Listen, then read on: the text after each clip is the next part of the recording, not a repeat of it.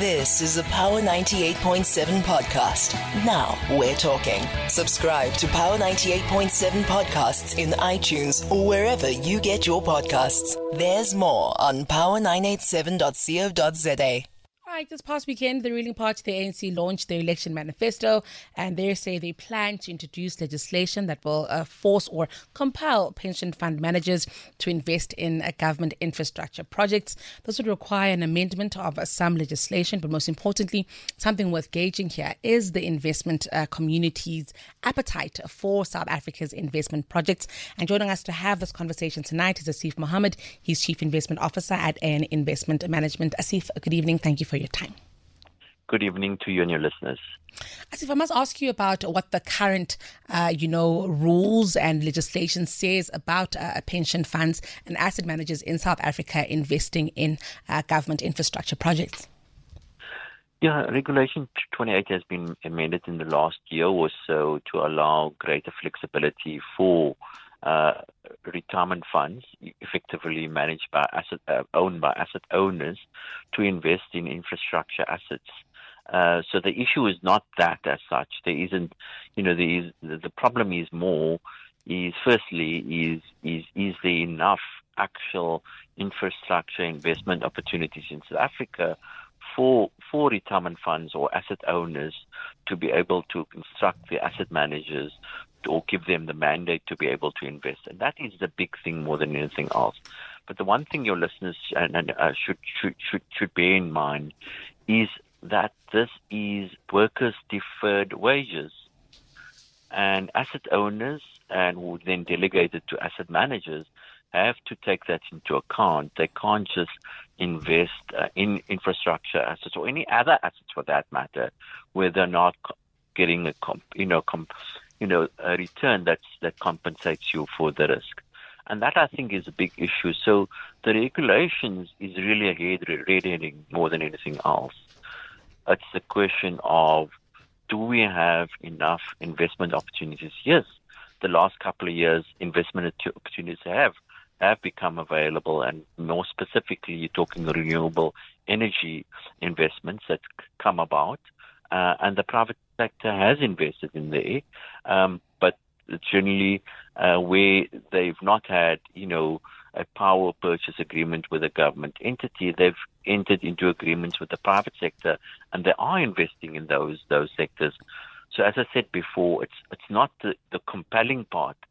It's the ability to generate, to create infrastructure investments where the private sector will invest. In certain instances, the projects aren't viable.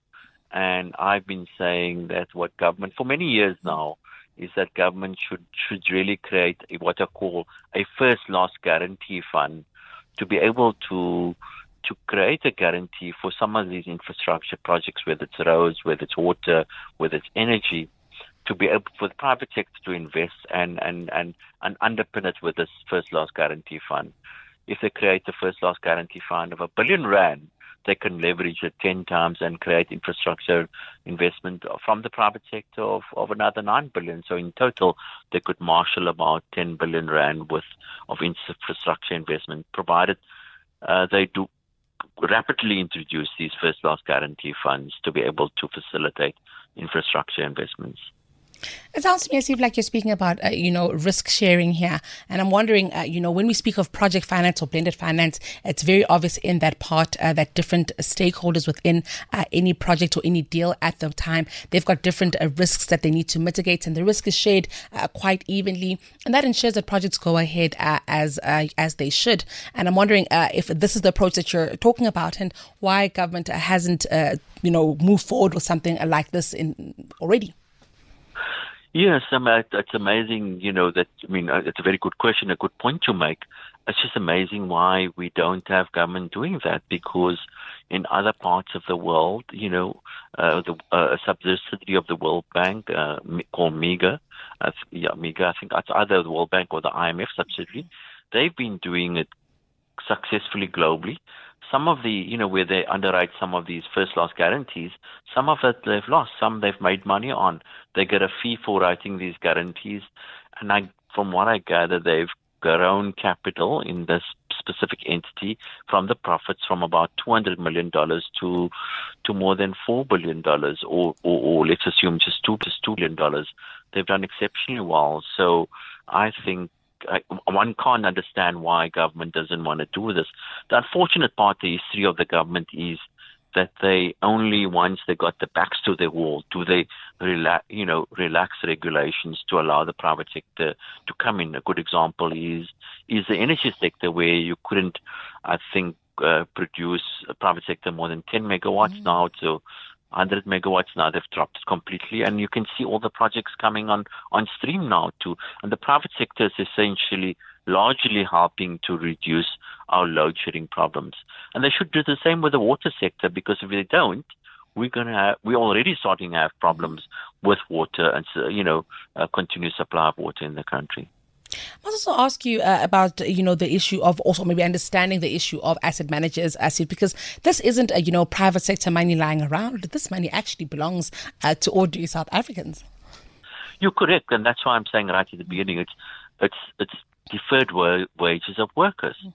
And asset owners who actually have been entrusted to look after the deferred wages of workers have to exercise fiduciary responsibility to make sure that they invested in projects that create sustainable returns, while at the same time, not taking excessive risks. But also they have a responsibility to make sure that they invest for the sustainable future of our country.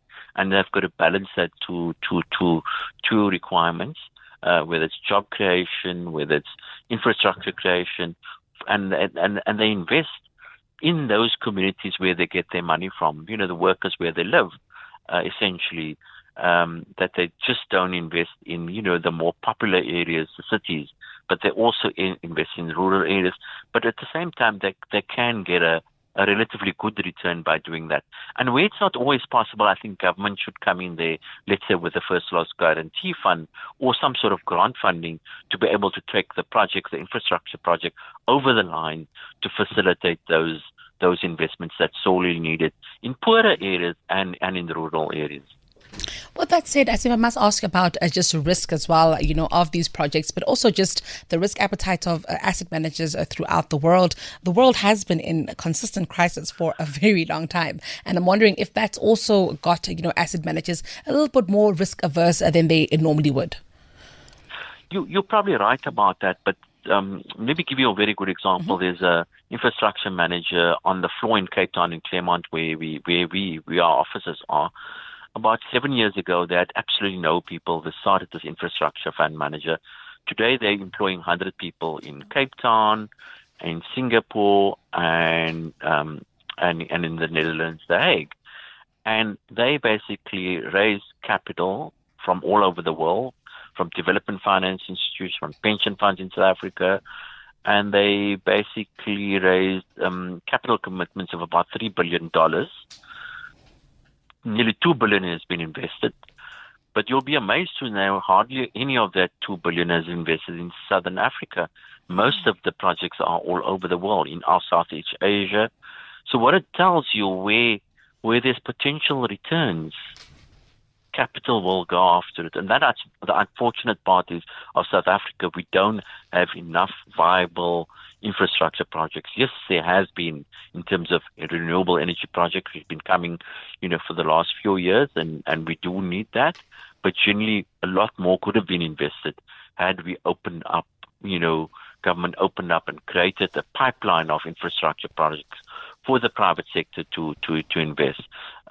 Government can also invest, but as you would have seen over the last few years, they've been doing a terribly bad job. But if you just look at Kusile and Mutipi, it's significant overruns from infrastructure investments there.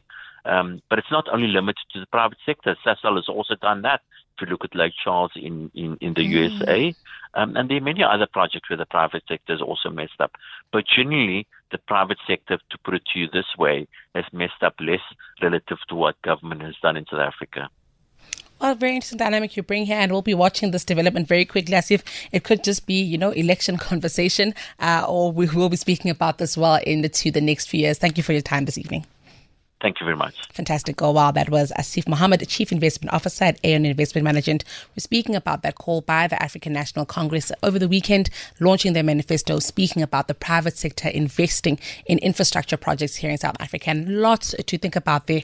These asset managers are not sitting on their own money. This money belongs to ordinary South Africans. They've got a duty, according to the law, to manage that money as prudently and as well as possible. And also there is a return on investment mandate at the end of it all. So all of it would have to work together to ensure that that still happens. And of course, as South Africans, we want better infrastructure. And so, hopefully some sort of a win-win can come out of this one. You've been listening to a Power 98.7 podcast. For more podcasts, visit power987.co.za or subscribe wherever you get your podcasts.